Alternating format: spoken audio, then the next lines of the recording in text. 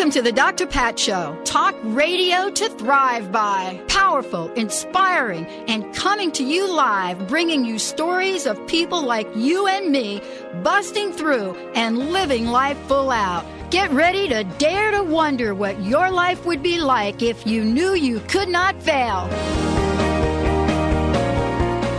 Welcome, everyone. Welcome to the Dr. Pat Show. This is Talk Radio to Thrive By. What a great lineup we've got for you. We're going to kick it off by having Dr. Rick Hanson join us here today, talk about Buddha's brain, the practical neuroscience of happiness, love, and wisdom. And then Mary Jane Mack will join us. Wow. Let me just tell you a little bit about Rick, because I want to get right into the conversation and the book, Buddha's Brain.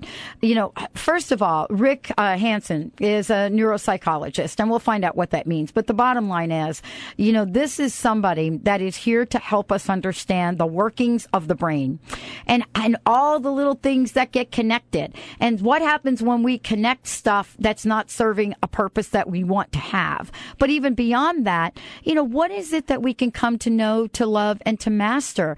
I mean, is it really true that we can have this practical neuroscience, this happiness, love, wisdom? You know, what is it that we can have about this? What is it that Jesus, Moses, and Buddha and other great teachers had in common? And was it only for them? Well, that's why Dr. Rick Hanson is joining us here today. I want to make sure right out of the gate you have his website, which is www.wisebrain.org. But we have got a lot to talk with him about. Rick, thank you for joining us here today. Welcome to the Dr. Pat Show. Thank you so much. I want a Buddha brain. Can I have it? Yes. Okay, yay! Well, that's a short answer. Okay, now, as they say in these contracts, right, the devil's in the details, as it were, right? Well, you got to earn it. I love that the answer was yes, though, because we can have a conversation based on that. You know, and the reason that I asked that question is, whether it's a Buddha brain or whether it's some other brain, the point is we're in search to have a certain life. You know what I'm saying? Yeah. And we struggle sometimes wondering why we don't have it. And that's why I'm excited to talk about you in the book. Let's talk about Buddha's brain and talk about, you know, the components of psychology and neurology and whatever else you want to talk about. But in the context of what does this mean in our everyday world? Sure. Well, the basic idea is that what we experience, you know, what we care about is what we experience. In other words, what do we feel moment to moment? Are we happy? Are we sad? How do we act also? Are we effective? Are we, you know, skillful with other people? Or, frankly, are we a grump or a jerk? That's what we really care about. The bottom line on all of that is the brain. The brain is what makes all of that happen. And for, you know, thousands of years, people vaguely understood that the brain was, you know, the bottom line, the ground zero, but it was a complete mystery. But now, the last 10, 20 years with neuroscience, even the last 6 months, there are all these new breakthroughs that really explain the deep wiring, if you will, the circuitry of the brain. So with skillfulness, you can gradually reprogram it yourself over time. You know, I love what we're talking about here today. I just have to tell you, because, you know, in reading your book and in looking at the work that you do, it's really kind of cool to be able to look back at one's life and know, okay, that's the way I was then. This is the way I am now, and this is the way I can be. Because the way you've broken this down, you know, is so encouraging for so many of us that have been stuck, Rick. You know what I'm saying?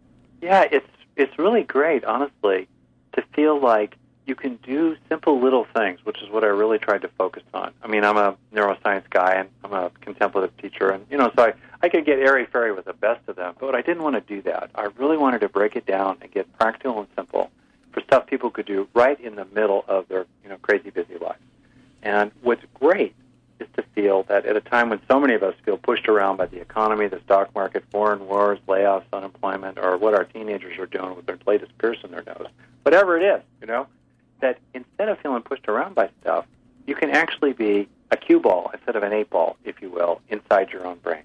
In other words, that you can be at cause there rather than at effect. You can make things happen inside your own head.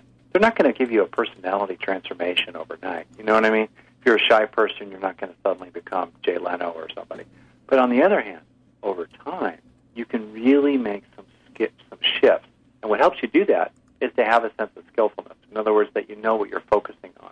And that's what the new science has given us, particularly informed by the, you could say, Olympic athletes with mental training, the people that, have been contemplative practitioners in all the world's traditions, not just Buddhism, but in all the world's traditions. Those folks, are now increasingly studied, and we're really understanding what they're doing inside their own brain that are giving them such wonderful levels of inner peace and yet also high levels of worldly effectiveness. I want to ask you, and I know this is a question you get asked a lot, but I really have to talk to you about it. In the book, you talk about when your mind changes, your brain changes. Yeah. And it's kind of interesting to have mind and brain in the same sentence. It's almost like there are some people of the school of thought that mind and brain are not the same. Right. And, yet at the same time, the average person, people like, me or the listeners really don't know the difference. We kind of use things interchangeably. We don't have, a doctorate in neuroscience, but yet there's a very intuitive nature.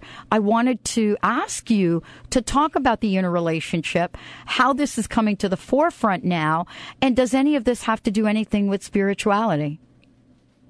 Well, you hit a home run question there. Right at the heart of a lot of controversies and fascinating questions. So I would say the cut-to-the-chase answer is that the mind could be thought of as the flow of information through the nervous system. The nervous system moves information around like the heart moves blood around. And most of that information is forever outside of awareness. The information that we're aware of is what we're hearing right now, what we're seeing right now, what we're thinking or feeling, our attitudes right now, our hopes, our dreams, our fears, all that is, in effect, information. It's like software, and the nervous system is like the hardware. The thing is, the way the brain works is different from a computer. In other words, if you move different information through your computer, it doesn't change your hardware unless you tell your computer to save that file, right? Right. In that sense, the information is changing the hardware. The way the nervous system works, which is quite extraordinary and still just beginning to be understood, is that the flow of thought or other forms of mental activity, in other words, the flow of information coursing through the nervous system, leaves lasting traces behind.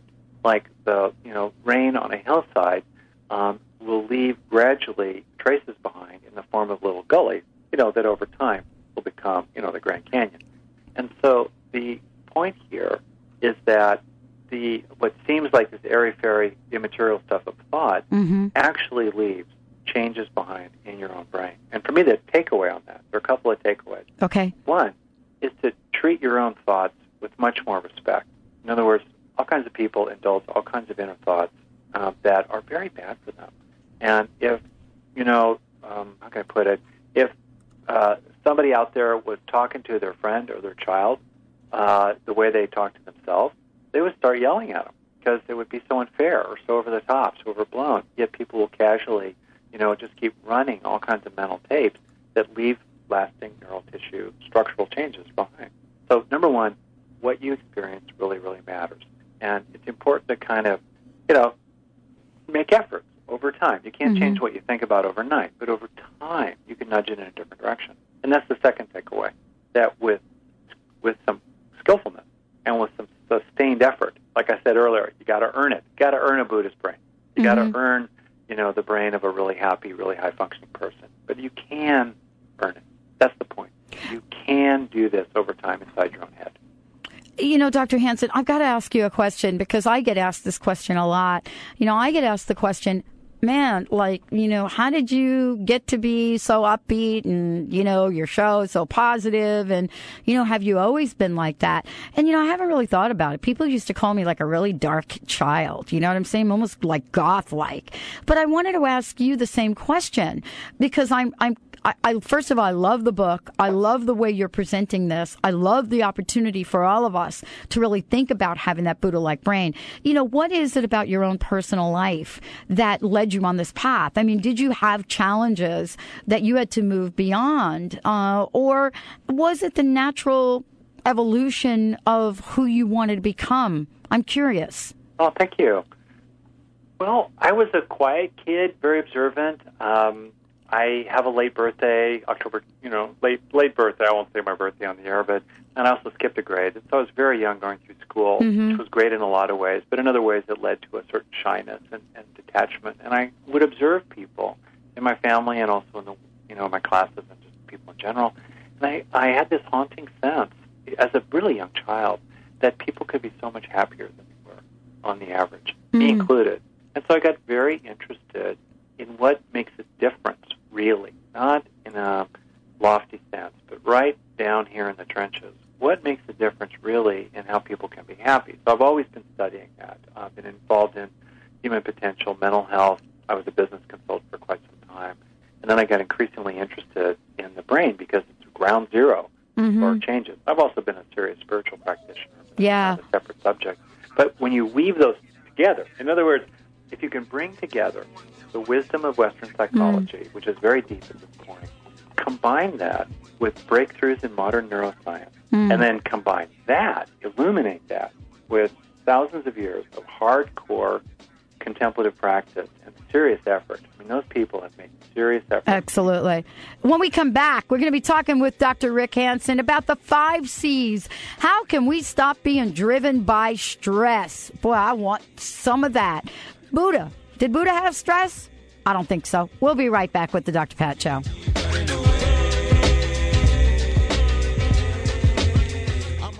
You heard about it last year. You even thought about entering, but didn't. Now, life is giving you a second chance, announcing your second chance to change from the inside out with Dr. Pat's 2010 Holistic Makeover. So get on board. Winners will embark on a journey to make powerful change with the help and support of an entire team of coaches. Want to be a winner? Fill out the survey and tell your inspired story and how you plan to pay it forward. Go to drpatsmakeover.com. That's drpatsmakeover.com. So how many times have you said, I need to quit smoking? And how many times have you tried to quit smoking only to fail? How many times a day are you smoking and wishing you weren't? This is Cheryl Manchester from Positive Changes Hypnosis, where we help you to become smoke-free for life. Take on the habits of a non-smoker, not an ex-smoker. Our clients tell us they simply lose the desire for the cigarette, become stress-free and relaxed, lose or maintain weight at the same time, and effortlessly take back control. Andy Castle quit his 15-year smoking habit and has been smoke-free for over a year. Jane Penrod quit smoking after smoking 3 packs a day for 50 years. Yes, it works. Make a lasting change in your life. Call Positive Changes in Bellevue at 888-311-7157 to schedule a free consultation. That number again is 888-311-7157. Are you in constant pain and tired of taking pain pills? At Holistic Medical Center, our physicians listen, examine, and find the root cause of your pain. Comprehensive, non-invasive, scientific, and energy-based natural therapies do exist to treat your pain and its root cause. Contact Holistic Medical Center to transform your life. Call 425-451-0404 or on the web at drdarvish.com. That's drdarvish.com. How would you like increased health and vitality? Would you like relief from acute or chronic health issues?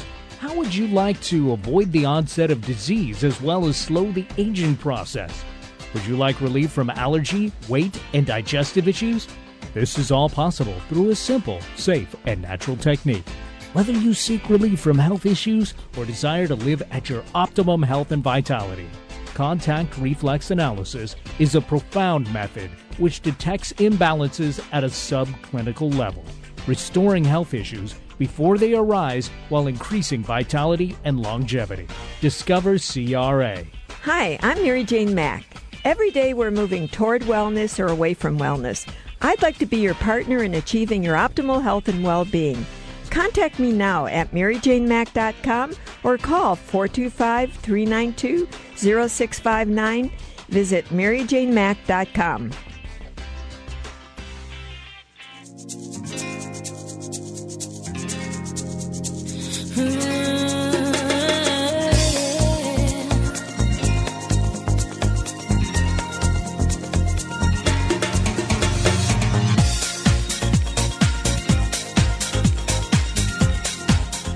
Yeah, that got my little disco body on today. Little shaking the disco here. Welcome back, everyone, to the Dr. Pat Show. Hey, for more information about us, go to www.thedrpatshow.com, THEDR, patshow.com, or simply go to drpatlive.com, which is easier to remember, I think. But at the same time... drpatlive.com! Yeah.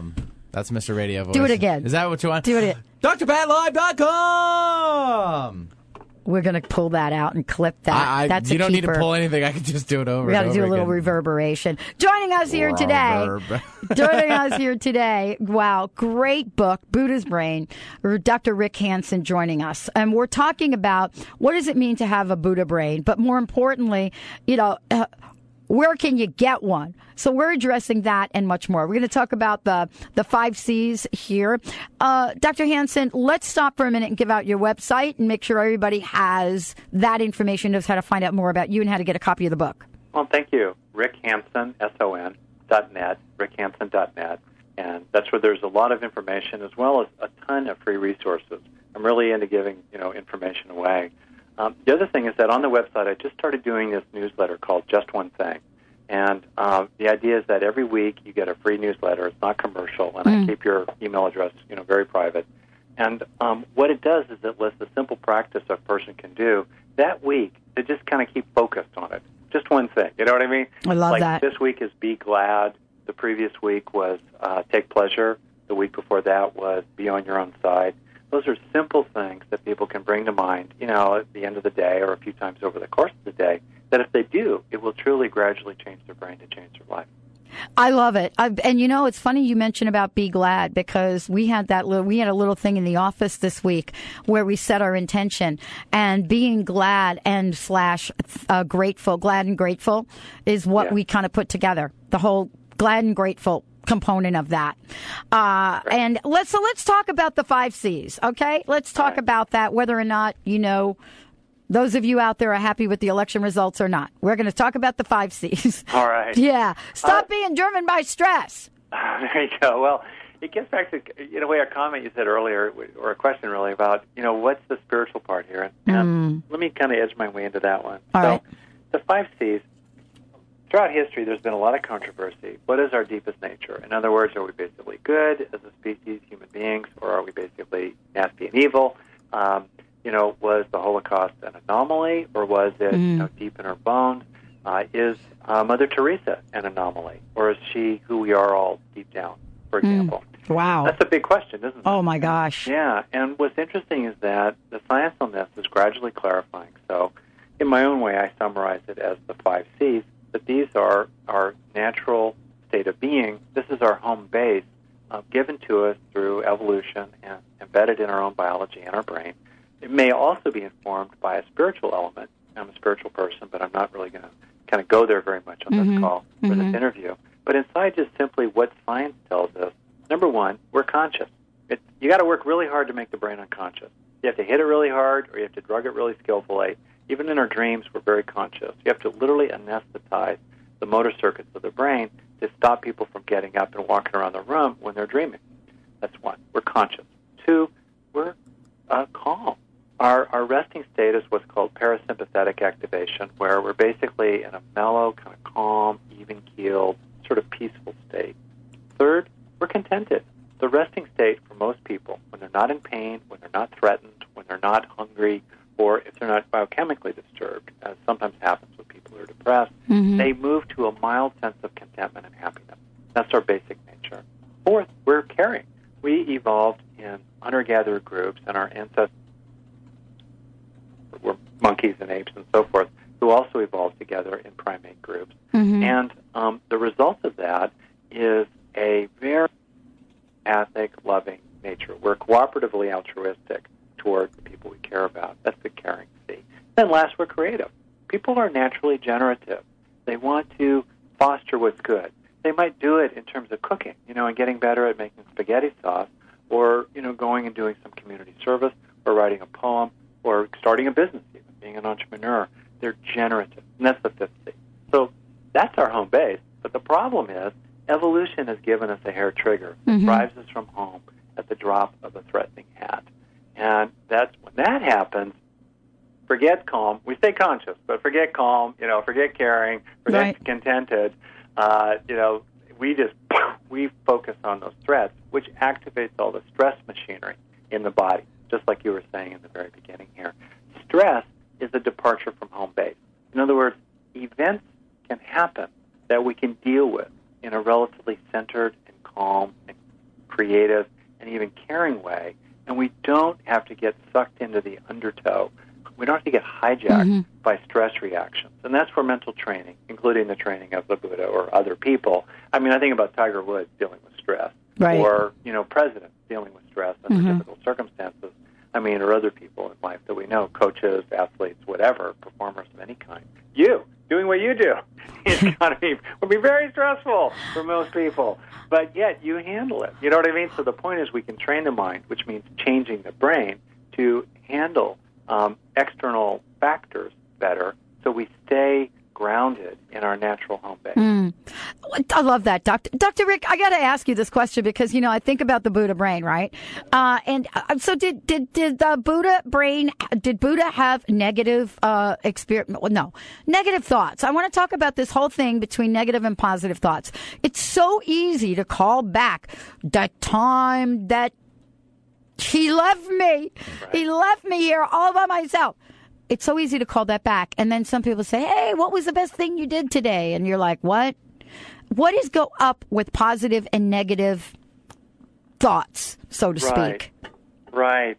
Well, let's see. So, the historical Siddhartha, or the Buddha, lived 2,500 years ago. No one knows for exactly sure, any of the details. That said, there is a very rich record of his own journey as a human being. He never presented himself as a god or anybody like that. He was a human being who progressed on his own path and really used his mind to change his brain. And the rest is history, as they say. On his journey, without a doubt, he described negative mental states. On the traditional story of the night of his own awakening is that he was besieged with self-doubt and with other, negative mental afflictions. But on the other side, and then also I should say, most of us are not going to turn a corner in this lifetime at least to where we are permanently freed from negative mental states. I think the possibility of that is very real, and I think in every generation there are a handful of people who clearly are on the other side of that. In their mind, that no thoughts of greed, hatred, or delusion ever arise. I mean greed, hatred, and delusion very, very broadly. Got it. Here, including even in the mildest, most subtlest form. But those people are very rare. But for most of us, as we proceed on our own path of self-development and learning and training, changing our minds, changing our brain, we can get increasingly free of those. So that if they arise more mildly, or if they do arise, they pass away more quickly. That said, the classic formulation, I'll read this little saying to you, the person who's fully developed, I'm paraphrasing something from Buddha's teaching, the person who's fully developed has a heart that's been led away from pain, tranquil, he or she rests with utmost ease, the mind has found its way to peace. In other words, to me, what that means is the mind has found its way irrevocably, unalterably, unconditionally to that home base of the 5 C's that is our true nature. I love what you have to say. The book is actually brilliant in that way. We all battle with the demons within. And, if we go back and we look at spiritual teachers from way back, how far back you want to go, there's always been this light and dark side. What purpose does the dark side serve us? That's a wonderful question.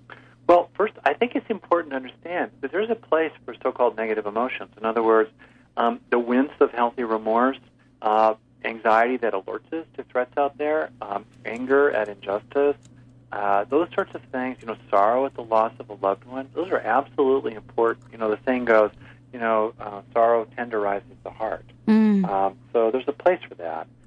They guide us. But the problem is, because of the line, I use in the book, the brain's like Velcro for negative experiences, right. Teflon for positive ones. The problem is, walk down any busy street, look at the faces of the crowd. Do you think there's any shortage of negative feelings in this world? No, obviously.